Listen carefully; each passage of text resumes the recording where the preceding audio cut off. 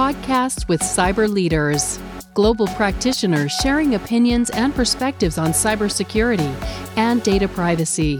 Brought to you by Cyber Management Alliance. Visit us at cm-alliance.com. Welcome to Cyber Management Alliance's podcast with Cyber Leaders series. I'm joined today by another cyber leader, a very good friend, and his name is Todd Bell. Todd is based in the US. He is a trusted advisor, a CISO to multiple organizations around the world, and an advisor to multiple board members. Todd, thank you for joining me today. Thank you, Amar. It's a delight to be here. So let me start with the question that sounds simple as we discussed prior to the podcast, but very interesting answer. What should a CISO or an organization not do to raise awareness? What should they abstain from? Well, one of the things that I really like to do to drive home a point is using real-world examples and things that may have happened to a large organization. It's one thing to have security awareness that you could do your typical dog and pony show of, don't do this and don't do that. But I think people become tired of hearing the same messaging over and over again. And so we want to raise the bar to make it more interesting.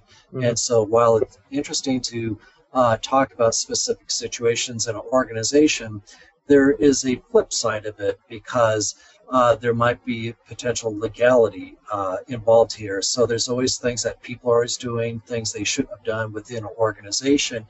And while it might be a little bit of juicy gossip, mm-hmm. People are also going to try to figure out who it may have been. And then you might find yourself sitting in the office with the HR personnel for potentially disclosing a situation. So obviously you have to be very careful about being very discreet and not naming names. Yet at the same time, one public company I've been working at, one of the biggest offenders was actually the CEO, and there was a lot of phishing campaigns that were taking place, and the CEO was the worst offender. And so be very careful about how you present this, because you might find yourself out of a job the next day if you're making the CEO look bad. Totally. Do not make the CEO or even the PA to the CEO look bad. Agreed. Todd, on cybersecurity awareness, I guess for ages and ages we've been talking about how do you get us humans to take cybersecurity more seriously. What has been your experience?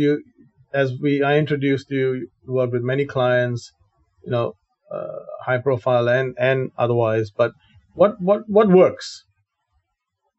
Well, one of the things that people are just kind of tuning out with the general cybersecurity awareness programs right now, and one of the things that helps drive it home is personalizing it and start talking about things about home for them, mm-hmm. as far as how you do your home banking, mm-hmm. What are kids doing online, and what are some of the things that can happen potentially to your family, your children, mm-hmm. your bank accounts. And so it's kind of a Maslow's hierarchy of needs, that if you start to tap into that structure, that you really start to get their attention. And so if you could start building some of these habits from the home, they're going to bring it to work, because now you're driving it home, they understand it, because I think people are just sick and tired of being told, change your password, don't write down this, don't do this, don't do that. And how can we actually empower and enable them on a home front and protecting their finances and their children to their family to now they can bring those habits to work. Excellent. Todd, what about comedy in your opinion? And, this is we've got interesting comments from different CISOs that we've talked to. Does comedy have an important role in your opinion, in your experience? Comedy from a perspective of making something more engaging? More engaging, trying to get people to laugh and learn. Well, one of the things that we were just getting ready to launch is, we always like to bring a sense of humor to things, but at the same time, we want to make sure we get their full attention. And one of the things that we were going to start experimenting with, because we had hired a firm to, put together these monthly security awareness briefings, and we would send it out through corporate email. But we were losing our effectiveness. We had bad click-through rates, and so one of the things that we were going to try out is a path to food. And so, sorry, this is interesting. A path to food. Yes, and the reason I say to food is that we were going to launch a lunch and learn. Whenever you bring in food into a situation, you're going to have people's attention. And so having a lunch and learn type of event where you can actually address questions not only from the company of what they can and can't do, but also being able to help them on the home front as well.